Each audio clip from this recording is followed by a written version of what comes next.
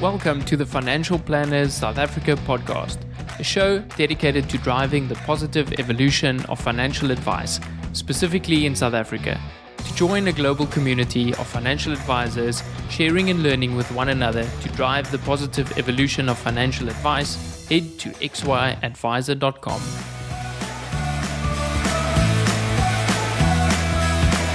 Portfolio Metrics is thrilled to bring you this podcast in support of our common passion, people, and the evolution of wealth management. Our global business links precision investment management to expert financial advice through partnerships and technology. Portfolio Metrics is an authorized financial services provider. AssetMap is a proud sponsor of this podcast. Are you looking for the next big thing in advisor technology? AssetMap is used by thousands of financial advisors to help create more meaningful conversations with clients. See for yourself how AssetMap is leading the next phase of financial advice delivery. Learn more at asset-map.com/Louis for a special listeners discount. This episode is proudly brought to you by Alan Gray. They say it's important to live for today. Although that might be true, we can't forget to plan for tomorrow. There's a lot of it left, after all. Alan Gray is an authorized financial services provider. Visit www.alangray.co.za to learn how we build long-term wealth for clients.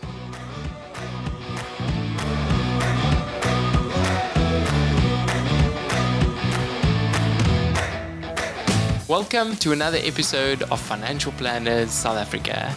Tonight in South Africa, and good morning to you, George. From the other side of the world, I have the privilege to have on the show the father of life planning and someone that shaped the industry as we know it, George Kinder. George, thank you so much for joining me. Louis, it's a real pleasure being here. Really wonderful. Thank you for inviting me. George, you are a creator and a creative by nature, and from the work that you put out, I'm curious of how you stumbled on the world of finances and, having read your books, the world of taxes, and maybe for our listeners that are not familiar with your journey into financial planning, please can you share us a brief introduction? Well, sure. Well, I mean, it's kind of funny and it's ironic. It's strange. I never would have predicted it.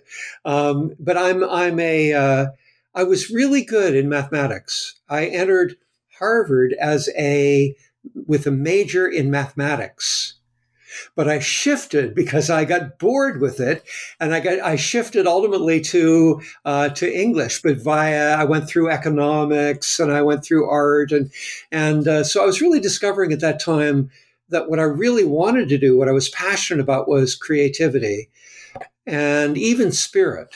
Those two things were what I was passionate about. But when I left college, I realized nobody would pay me for, my poetry or my, meditations or whatever. So I had to make a living. So I went back to my skill set, which was mathematical and strategic and tactical and all of those things that we're good at when we're good at math. And I just thought that taxes and financial stuff was a really good way to make a living, so that I could protect that creative side, so that I wouldn't jeopardize it by giving it away to journalists or to journalism or to graphic design or something like that. I wanted to do something extraordinary with it if I could, and I needed to protect it. So I entered the field of finance through tax returns, figuring I could do tax returns for a living and do them just a few months out of the year, and then have freedom to do this other work. And that worked for a few years, but the truth is that I was really good at the financial side of things, really good at it. And so I attracted clients like crazy, and the business grew, and I hired people. And so all of these things happened. But the way I got into it was, it was what I was skilled at. And then I think the thing that kept me going with it and moved me toward the life planning side of it, Louis, was that I wanted to be free. I didn't want to be working doing tax returns for a living. I wanted to experience real freedom for myself. And freedom for me meant freedom for that creative side, freedom for the spiritual side, freedom for meditation, freedom to be in nature. And And so that moved me toward thinking, how can I use all this money stuff to create freedom in my own life and then in other people's lives? That's so wonderful. And it's not often that we hear people are experts on both sides, creativity as well as the technical. And what you mentioned is that you were so good at this that people were queuing out your door. George, in the last couple of years, with a global pandemic, we've moved to a lot of online conversations with our clients. And I'm interested to hear your take in terms of how that might have changed the way we practice life planning. Is it possible to do it virtually, or is there still a very strong preference to have face-to-face conversations? Well, let me answer that by talking about how we've done life planning as a training organization, training financial advisors to become life planners. And when COVID hit, like I think many people, but for us in particular, we had to cancel everything. All of our training programs all over the world got canceled. And we thought, oh gosh, is this that moment where the business fails, where it falls apart, where we're done, we're cooked? And so that was, kind of a hero's journey kind of thing for us, going through that darkness and then figuring it out. And I don't know, I know that I was in the lead on this in the community that we have, but we were all thinking about it. And finally I said, let's try it. I think we can design a training program over Zoom, which is the main thing that people use. So we designed it. Our great train the trainer, Louis Volbrucht from the Netherlands, designed it. And basically matching what we did, but doing it over Zoom. And at first we thought, we'll try it. It's not going to be that good, but because you really need that personal contact, you need that intimacy. Our work is all about delivering people into their dream of freedom by connecting with them so closely, so meaningfully. I don't mean that we get in their way, but we open to them so much. We listen so well that they are eager to share who they really want to be. And we just thought, you can't do that over Zoom. And what was stunning, here we are, look at us, you and me, here we are. It's not Zoom, it's Riverside. It's a methodology you're using. I'm on Google Chrome. Normally I'm on Safari. It doesn't matter. Here we are looking eyeball to eyeball at each other across thousands of miles of ocean and continents, different continents and all of this. And forming a connection, responding to each other's smiles and our facial expressions and all of this. And so here you have, we in our training, we gather together 10, 12 people, and then we have 3 or 4 trainers. And imagine that instead of it's just you and me, there's 10, 12, 15 people on screen, and you can see everybody's eyes. You can see everybody's facial expressions. You can see where they're getting the slightest bit of anxiety, the slightest bit of frustration. You can hear, because you can adjust the volume, whereas normally the examples would be in front of you, many feet away, and you're watching from a distance, and sometimes you can't hear. Here you can just turn up the volume. And here you can see both the trainer and what they're doing with their eyes and their body and how they're responding, and the client, the advisor who's learning. And so in a way, what we discovered, Louis, was that this opened up whole new ways of exploring, that quality of listening that is responsive to who a person really is and who they really want to be. And to training a bunch of other people in having that sensitivity to those issues. So I'm now of the mind, I don't know which is better. I honestly don't know which is better for doing life planning, doing it over Zoom, particularly for training it, doing it over Zoom or its equivalents, or doing it in person. I would say there's a really good argument for each. And the other thing for us, of course, is here we are over thousands of miles. I can work with people all over the world.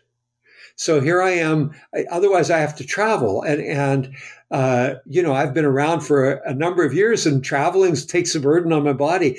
I can meet people in a moment and be in South Africa in one day, be in London in the next day, be in South America in the next day, be in China the next day, with no aging of my body, no wear and tear, no extraordinary expense, and be there, again, eyeball to eyeball, personally, for whoever is there and wants to be there with me. So I think there's tremendous advantages. I'm excited about it.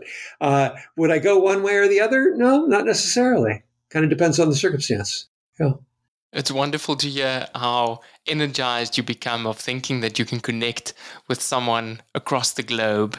And it almost reminds me of someone losing their sight. And now all of a sudden, your hearing is heightened. And we've seen that with some clients where they say, today, I don't feel like keeping my video on. I just want to have a conversation. And so we can connect maybe on a different level. You talk a lot about training and about listening, and Brad Klontz talks about exquisite listening, and that seems to be a big component of life planning. And I would even go as far as the financial transitionist work and financial therapy. The core of that, is being able to listen. How do we cultivate that skill? Is it a practical part? Is it theoretical? Is it just, you listen better? or where do we start when we start training the listening muscle? Well, there are a variety of things we can do. And one of the things is that one of the things we've learned and believe in very strongly is that to be a fiduciary, we need to put the client first. And yet all the certified financial planner material, it's all analytic, it's all intellectual, it's all spreadsheets, it's all laws, it's all regulatory. I mean, where even this new stuff on the psychology of money, it's all, behavioral finance. Again, you're looking at studies. And so what we realized, and I was probably not merely in the vanguard, I probably started all of this, was that the best training for a financial advisor was an experiential one, where they're actually practicing listening to the clients in the extraordinary way that you're describing, with this exquisite listening. And so we've done experiential training from the get-go, right from the beginning. Now I'm forgetting there were nuances to your question as to what was that the final question you asked, Louis, there. I think specifically, training this listening muscle. Where do we start? And what you're saying is the kind of experiential. We need to jump in. We need to jump in, but there's another thing that I was thinking of as you said this, and that is there is a way of training ourselves individually to do it that is very popular right now, and in the press a lot, and in scientific studies a lot, and it's the practice of mindfulness. That what happens is that mindfulness, most people know, it's a meditative practice. It's the primary way it's taught is meeting with our awareness, each moment of sensation of the breath, either at the nostrils or at the belly. That's the primary way it's taught. And if we were to do that 20 minutes a day, noticing whatever thoughts come up and letting them go and coming back, we would be practicing listening. And what we're doing is listening to ourselves. We're noticing the thoughts we have. We notice the emotions that come up. We notice the attachments. We notice the clinging. We notice the stories. We notice all of those things, but we let them go because they're not what's important. What's important is being here, right here in this moment. It's a mastery. It's a practice of mastery of the present moment. And that's really what listening is about. So there's an inner practice. I wrote a book about it called it's the subtitle of it is The Art of Inner Listening. And, but it's called Transforming Suffering into Wisdom. And it's the practice of mindfulness. So we can learn that way to be a better and better listener by listening first inside of ourselves. It's very much like life planning. One of the sayings in life planning is you can't be a life planner without living your life plan. You can't be a life planner without having been life planned. So it's that learning that muscle from the experiential side. So that would be another way. But the trainings that we give are all about listening. I mean, it's just extraordinary.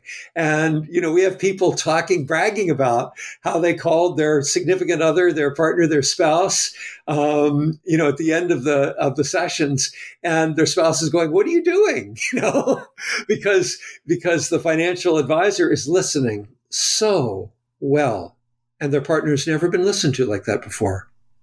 So it is something that is trainable, and your clients feel it immediately. The main thing that a client responds with is a sense of wanting to talk with you more. And if you think about it, that's exactly what you want. Because what financial planners think, they have to present. And all they're presenting is the marquee of tax law and portfolio construction and, their designations and all this kind of thing. But what the client really wants is freedom. And the only way that they're really going to know that you are on their side is by the quality of your listening. If you listen really well, they're going to get more and more excited and engaged with sharing with you who they really are and what they really want. And that's something that's very rare. As good listeners as we think we are as financial advisors, that's very rare for the client to get that engaged in their relationship with you. And it's very important. It's the only way to be a fiduciary. George, there's so many questions that is popping up in my mind. And we were fortunate to have Dr. Mary Martin on one of the previous episodes that's just put out her book, Mindfulness for Financial Planners. And I would really urge our listeners to pick that up, because she talks about the way you show up, has an impact on your client, even if you do nothing, just that physical presence. I want to talk a little bit about, that part that you said with the subtitle of your book, Transforming Suffering into Wisdom. And this idea of helping someone not maybe through a very difficult time, but just being able to reduce suffering. How did you get onto that topic of suffering? And, what is the impact if we can help our clients reduce their suffering? Yeah, let me just show this. This is the book. It is called Transforming Suffering into Wisdom. And the subtitle is Mindfulness and the Art of Inner Listening. So it is, and what I think, for me, as I mentioned, I did not want to be doing tax returns for a living. So it was very personal for me. And I did not want to do finance for a living. I wanted to live in nature. I wanted to be wildly creative, and I wanted to live a deeply spiritual life. None of those things would anybody pay me for. So I felt that suffering. But what happened was that as I began to talk about it, as I came out into national and ultimately global awareness and was asked to speak at all these conferences, I began to, and we're even working with my clients, I began to realize that so many of them were making compromises in their life and were no longer, as they had been in college or as children, kind of living with the freedom that they really wanted to live with. They were making compromises.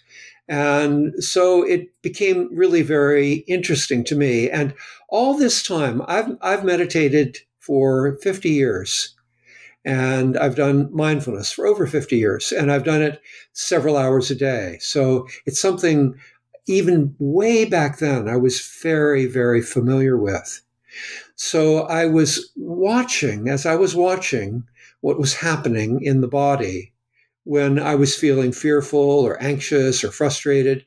I was noticing that I felt differently.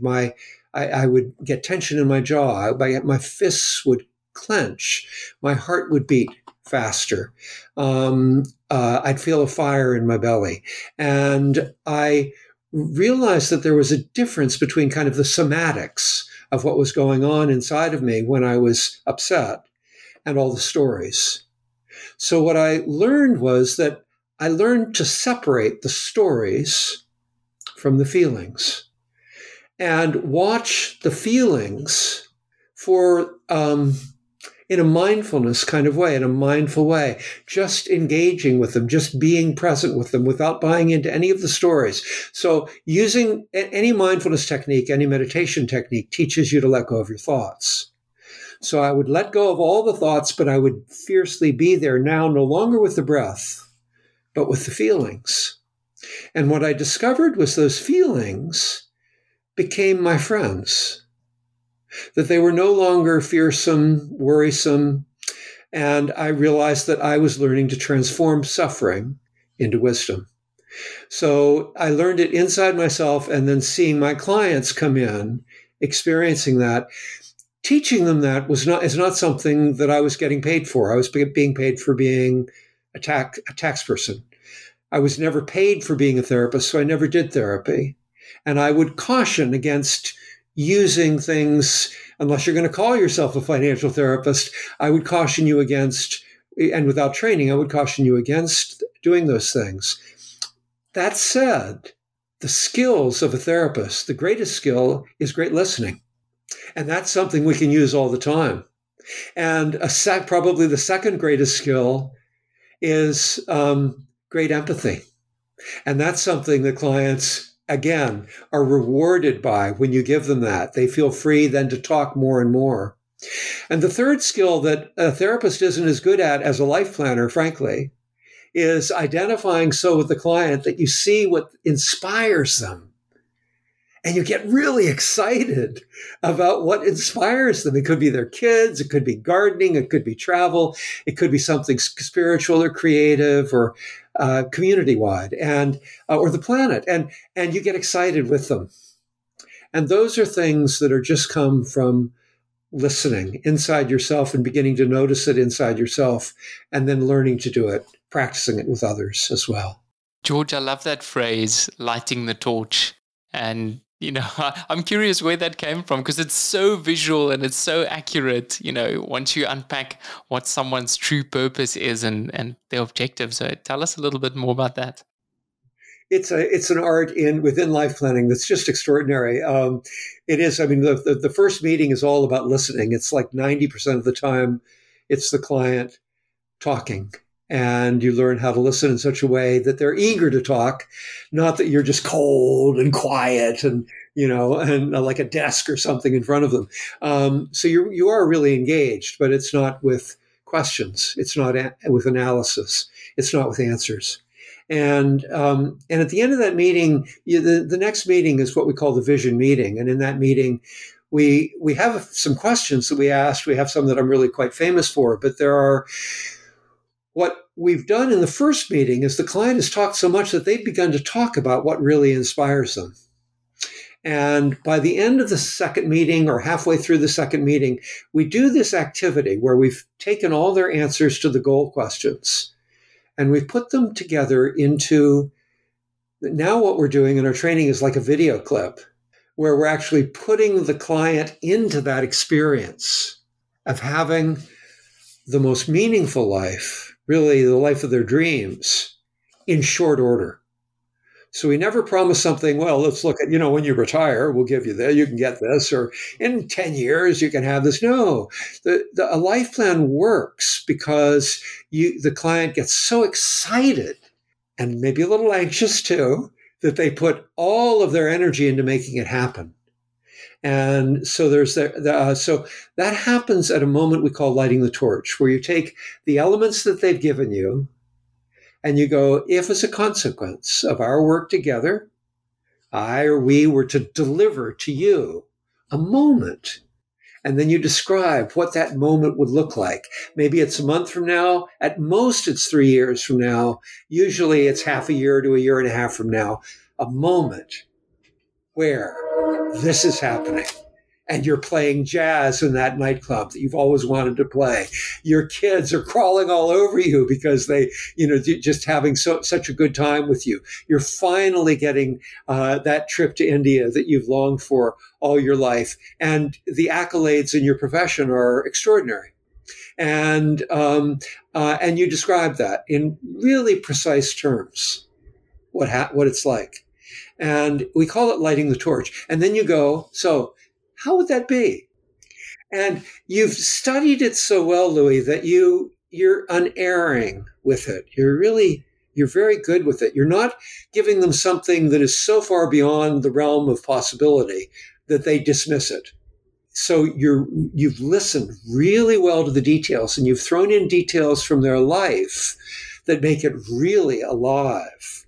Often it includes a description of them told to them by their closest person, their spouse or their closest friend, and admiring them. And the setting is one that they have longed to be at, so that it's set up just so beautifully, and it's so incredible that when you say, "How would that be?" they're speechless. They're shaking with excitement. They have tears in their eyes. Their legs are moving up and down because they're so. This is so incredible to them, and they just go, "Incredible! That would just be incredible." And at that point that you've got them where they want to be. You never sell them on something you want. You sell them on what they want. This is who they want to be, and this is the only sale you ever do in life planning. Is sell them on who they really want to be and have the means to help them deliver it. So that's lighting the torch. And how I came up with that, I don't know. It's one of those things. I'm a poet, so I get these imaginative things every once in a while, phrases, and it speaks to that moment, doesn't it, where the client comes alive. You definitely are a wordsmith, and painting these pictures with your words. I want to talk a little bit about the other side, maybe when that flame goes out. And is there a time when life planning is not suitable? Because we have some clients that we've been dealing with where it's really difficult for them to think about, a stage in their life where they will be able to reignite this flame. And sometimes they even want to derail their goals, pushing it out even further. So I'd love to hear from you. Is there a time when life planning is not suitable, where there's maybe something else that we need to be working on? Well, there is. You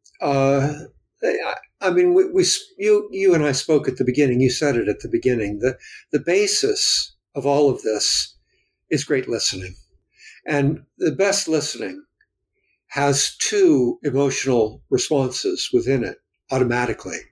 One of them is profound empathy, and the other is catching inspiration and lighting little fires around the inspiration of excitement. So we can do that with everybody, with everyone. The people that come in and say, no, I can't do it now. That would be someone that I would empathize with right in the moment. I would have compassion for them, and I'd share it in a way that they got it. And in that way, they might open up a little bit more about how much their spouse who just passed away meant to them, and how it feels like a betrayal to them to go forward in any way at this moment. And I just would be there empathizing. That's right. This is where they are meant to be in their life plan at this moment. This is where they're meant to be. And sometimes they may be hiding behind their work in some way, like you're saying. They just want to push the goals away. And, I'm not going to push them. I'm a believer that this works because our relationship skills are really strong, and we're just simply there for them in the moment, however they are. How beautiful could that be? Just there for them. When it's right, they'll come in and they'll start talking. They'll talk more. But it could be also that they go, something like, I just want to be home. I just want to be at home, or I want a new home, or something. And you go, oh, wow, that's so cool. So there is that at least. And they go, yeah, and maybe they'll talk a little bit more about it. And you're already in that realm of inspiration. What is it that inspires them?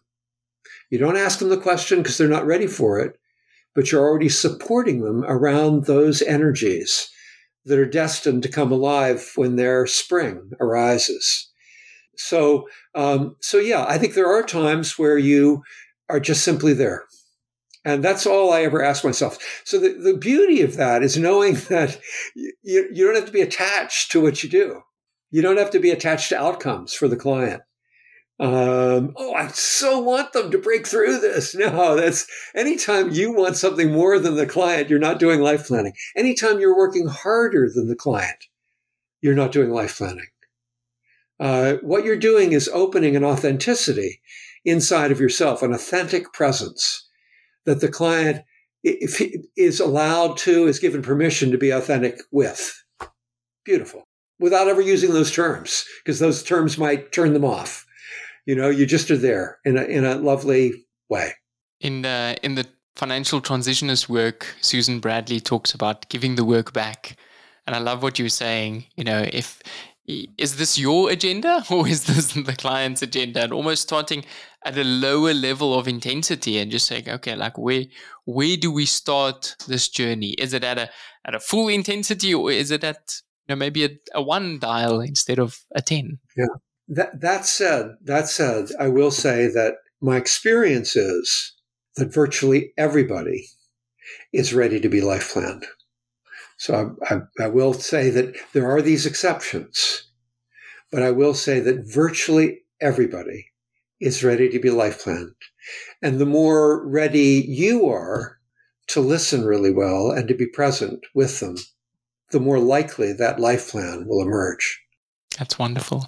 George, you spoke about the role of being a fiduciary, and someone else that often speaks about that is your friend Rick Kahler. And I know that between you and Rick and Dick Wagner, if I understood it correctly, the founding fathers of the Nasrudin Project.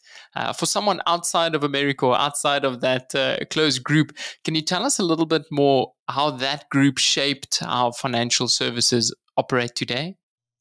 Well, this really came about because of Dick Wagner and me forming a partnership early on, and there were and what was happening. Dick was already a powerful figure within the financial planning industry.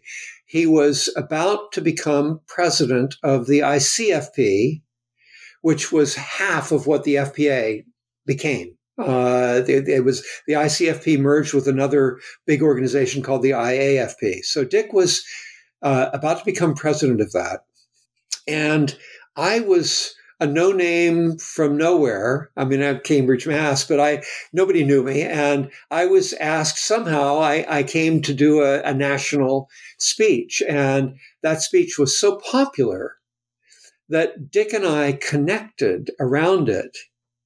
And Dick, who was this powerhouse in the industry, said, let's do a program together.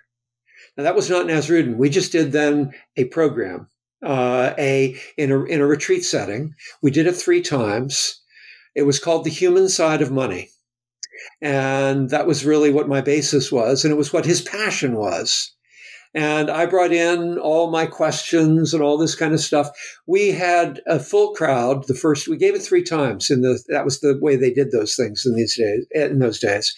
And it was given 3 times. The first time, the room was full.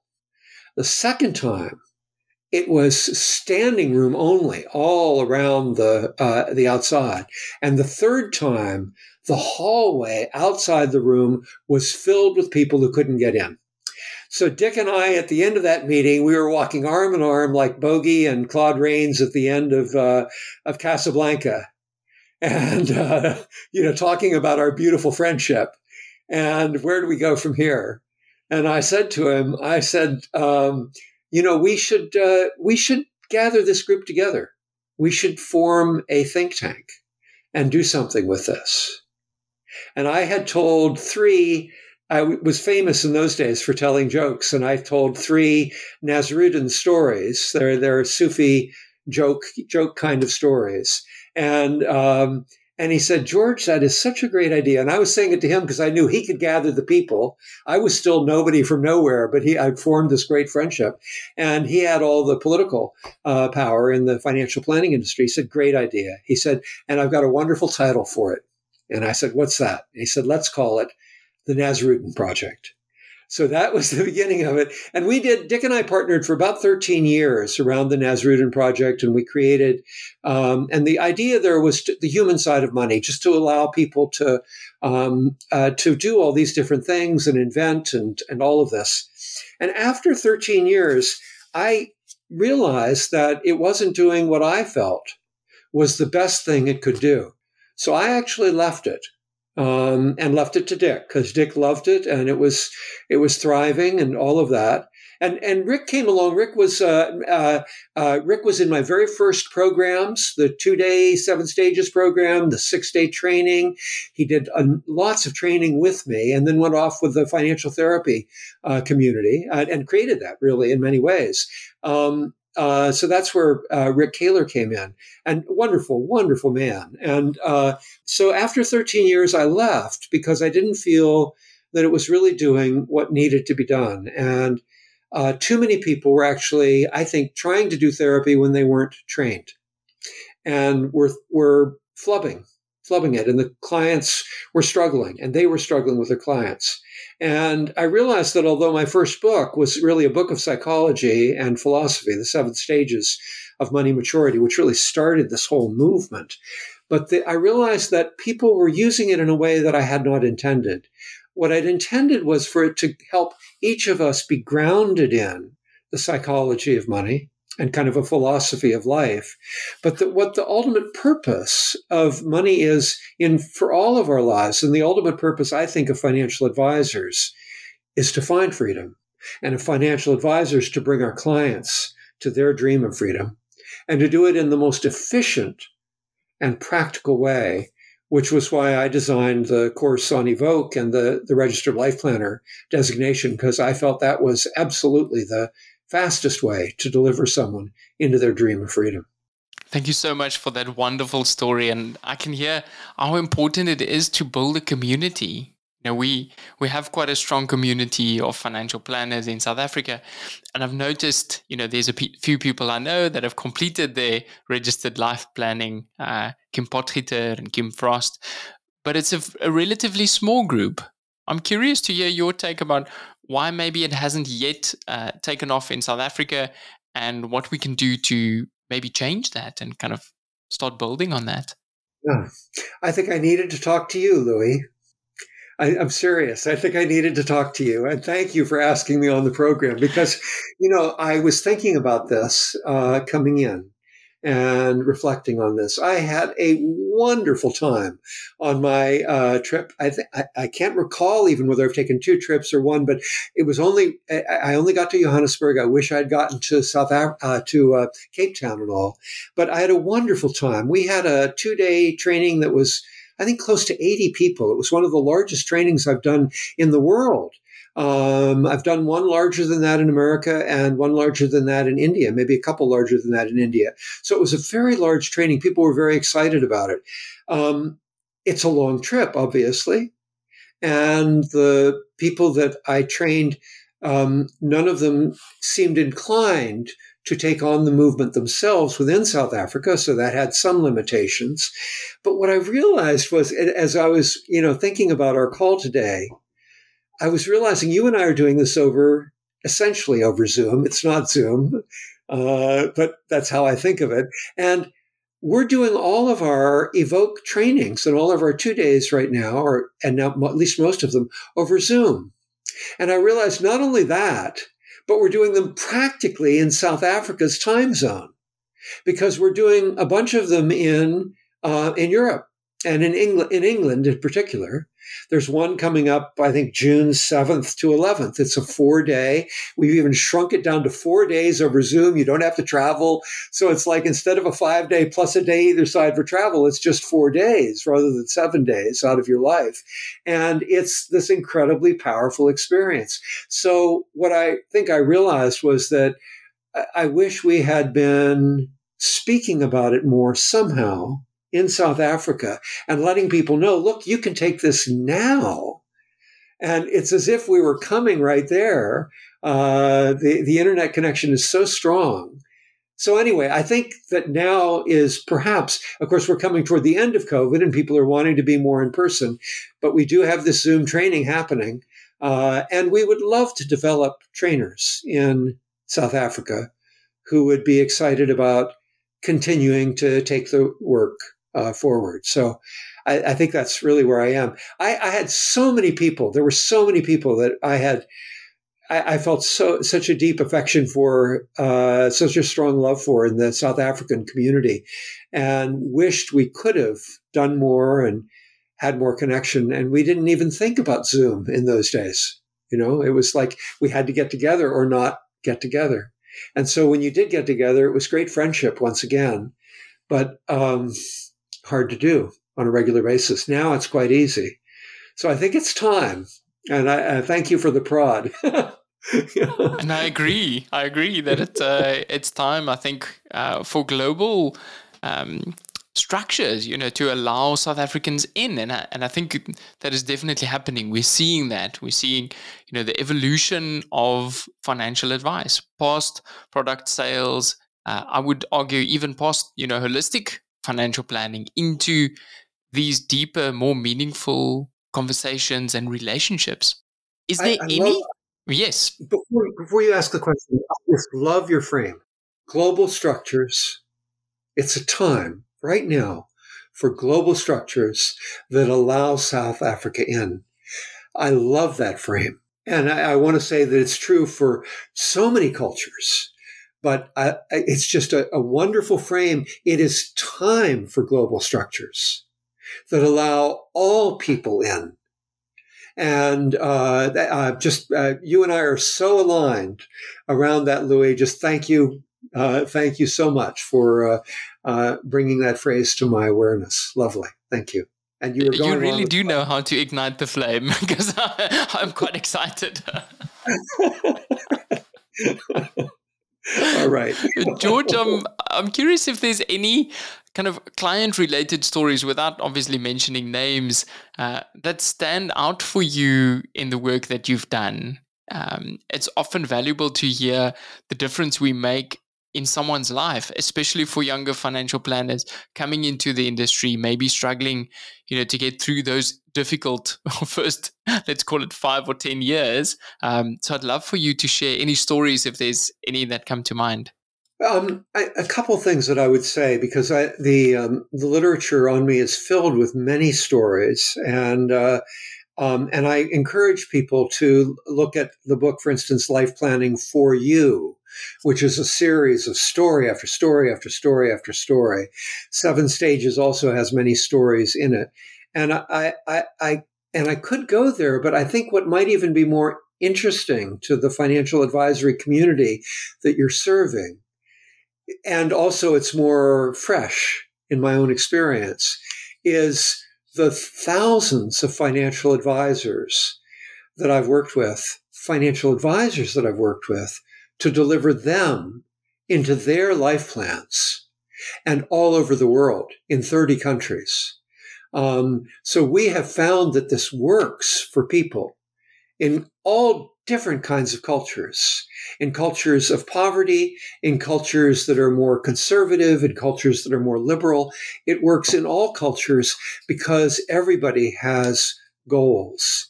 And what's been wonderful, I'll just tell one story in the corporate culture that I was sharing with someone the other day in the Netherlands, when we gave our first series of 5 days. And the Netherlands is one of the strongest places, and I know that there's a Dutch heritage for many people in South Africa, which is quite wonderful. We broke into a major corporation, ING. We haven't done a lot of corporations because they're mostly into sales and into products. And at this particular time, the head of ING was just a wonderful human being, wonderful man.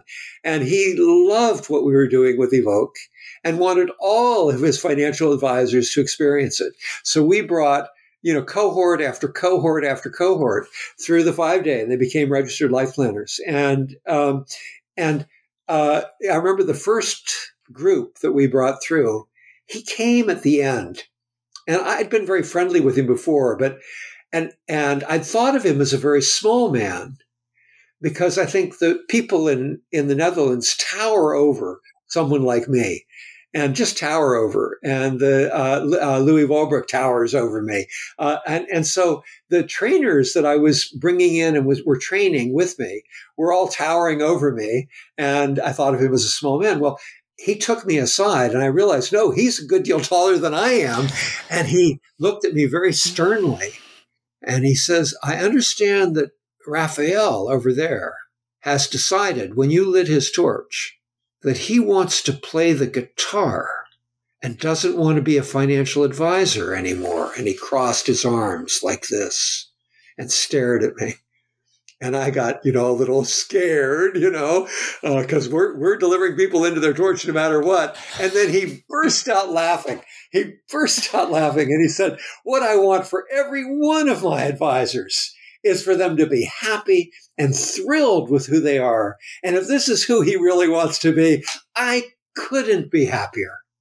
What a boss. What a CEO. What a wonderful man. And so anyway, it's a modest story, but the books that I've written are filled with stories about clients, and I encourage you to pick them up and just look at them. Yeah. They are wonderful. I mean, they're available on Amazon. In South Africa, you can click and it's on your Kindle. And so thank you for this wonderful content that you've almost shared everything. But, from our discussion, you can see that the experience part is really where the value lies. It's building your own life plan with a registered life planner. And then, from that experience, hand over the work. Absolutely. I mean, just a description of how it works, Louis, is it can be quite stunning for the advisors listening. When you come into that, I'm thinking of the Evoke program in particular. I still do a 7 stages of money maturity workshop, or we have trainers who do it, and it's a great program.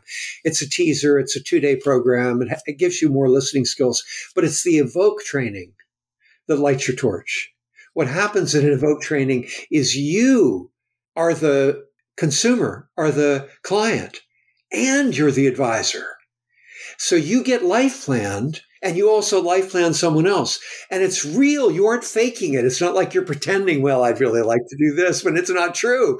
You are who you really want to be and defining that. So you get challenged around how you really want to live your life. And at the same time, you're working to be a better and better planner as well as a better and better person. So it's that you get the experience of being life planned and the experience of practicing it day after day after day and learning the skills of listening and the art of engagement.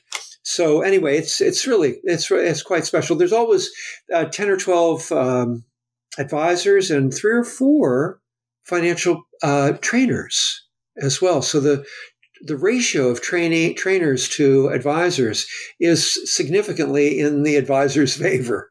It's a wonderful training. Yeah. George, as we come to the end of our conversation, I've noticed that you are putting out a lot more content in terms of interviews and, really putting out your name there. Not that you're unknown, but you've taken it to another level. What does the next chapter hold for George? Yeah, thank you for noticing that, Louis. I think you're one of the few people that have mentioned that, and I really appreciate your seeing that. One of the things that I kind of realized as COVID hit was that, number one, I wanted to make sure that my legacy, whatever it is, that I put everything I possibly could into enhancing that legacy. And so one of the things was, how can I strengthen life planning, given that I'm kind of isolated in this, house that I have in Massachusetts primarily? As much as I've been a world traveler, I've mostly kind of honed to this home here. The other thing that you'll see, if you go on kinderinstitute.com, that's where you'll see all the interviews and all. But if you go on georgekinder.com, you'll see something else and see something different. And it's additional because when my torch has been lit, and it has been on a number of occasions, and by advisors like yourself, where I've put myself into the situation of being a client. And when my torch has been lit, or when I've gone back to the 3 questions that kind of are at the heart of much of life planning, I've always had three things at the center of my torch. And one of them was something I called living in the weather. And it meant being in nature, being alive in nature, being present in it. Oh, just thrilled with it. Second thing that I didn't realize was related, but was I wanted to live a deeply spiritual life. And what I have realized doing a practice of mindfulness where you're focusing on sensations in the body, just in the breath, what's the difference between that and walking on the beach, being very focused, very present, alive to just the sensations, letting all your thoughts go, alive to just the sensations that are there? It's the same practice. And the third thing that I had on my list of things in my torch was I wanted to do illuminated manuscripts. And these were all things that felt so private to me, and this is true for most of us. Most people, the torch has to do with family, among other things. For me, it was these three things. But for all of us, the torch often is very private, and we don't share with a lot of people. We even feel a little shame that we have that, and that we haven't completely fulfilled it. So when I came on this property where I live here in Massachusetts 30 years ago, and this is a peninsula that goes out into a small lake, it's called Spectacle Pond.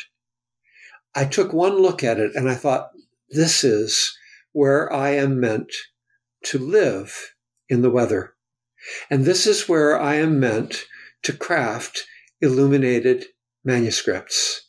And this is where I am meant to do my spiritual practice. And those illuminated manuscripts, now you go on georgekinder.com and you'll see I'm giving them away for free, since nobody would pay me for my meditations way back when or my poetry way back then. I'm giving it away for free. You can get it in your inbox, but I think you'll find it beautiful. It's called Spectacle Pond, Reflections on Spectacle Pond. And if you go georgekinder.com, you can sign up for it to get it free. And what it is it's a weekly inspiration, and ultimately it'll be a daily inspiration to be in nature, to be mindful, more present, to cultivate the present moment, which is the only moment we've ever known. It's the only moment we've ever experienced freedom in. We've never experienced it in the past. We've only experienced it here and now. So I think of it as even more my legacy in some ways than life planning. So I'm going to finish those books. There's dailies, and they'll be done within a year. And there's one other book I have that's called The Three Domains of Freedom. And it's identified in its subtitle. And that book I've got a first draft of. We're working on the second draft right now. And that book has three subsets. So the title is The Three Domains of Freedom. The first subtitle is Each Moment is Yours. The second subtitle is Your Life is Yours. And the third subtitle is Civilization is Yours. So the first one is mindfulness. The second one is life planning. And the third one is why I got excited a few minutes ago when you talked about the global structures. It's time for us to make civilization filled with global structures that enhance humanity rather than enhance war, rather than enhance racism, rather than enhance propaganda, to build them so they deliver that freedom to each of us. And it's time for each of us, as you're saying, for South Africa to enter, for each of us to enter that stream of civilization as vehicles of freedom, models of freedom for everyone we know. Wow, George, I'm very inspired, and I look forward to seeing that book and just seeing this work that you're putting out. I want to thank you for a wonderful conversation and the way you really have shifted the global industry of financial planning into something a lot more meaningful. It wouldn't be the way it is today without you. And I want to thank you once again for today's lovely conversation. Thank you, Louis. Great to be here. Really wonderful. Thank you.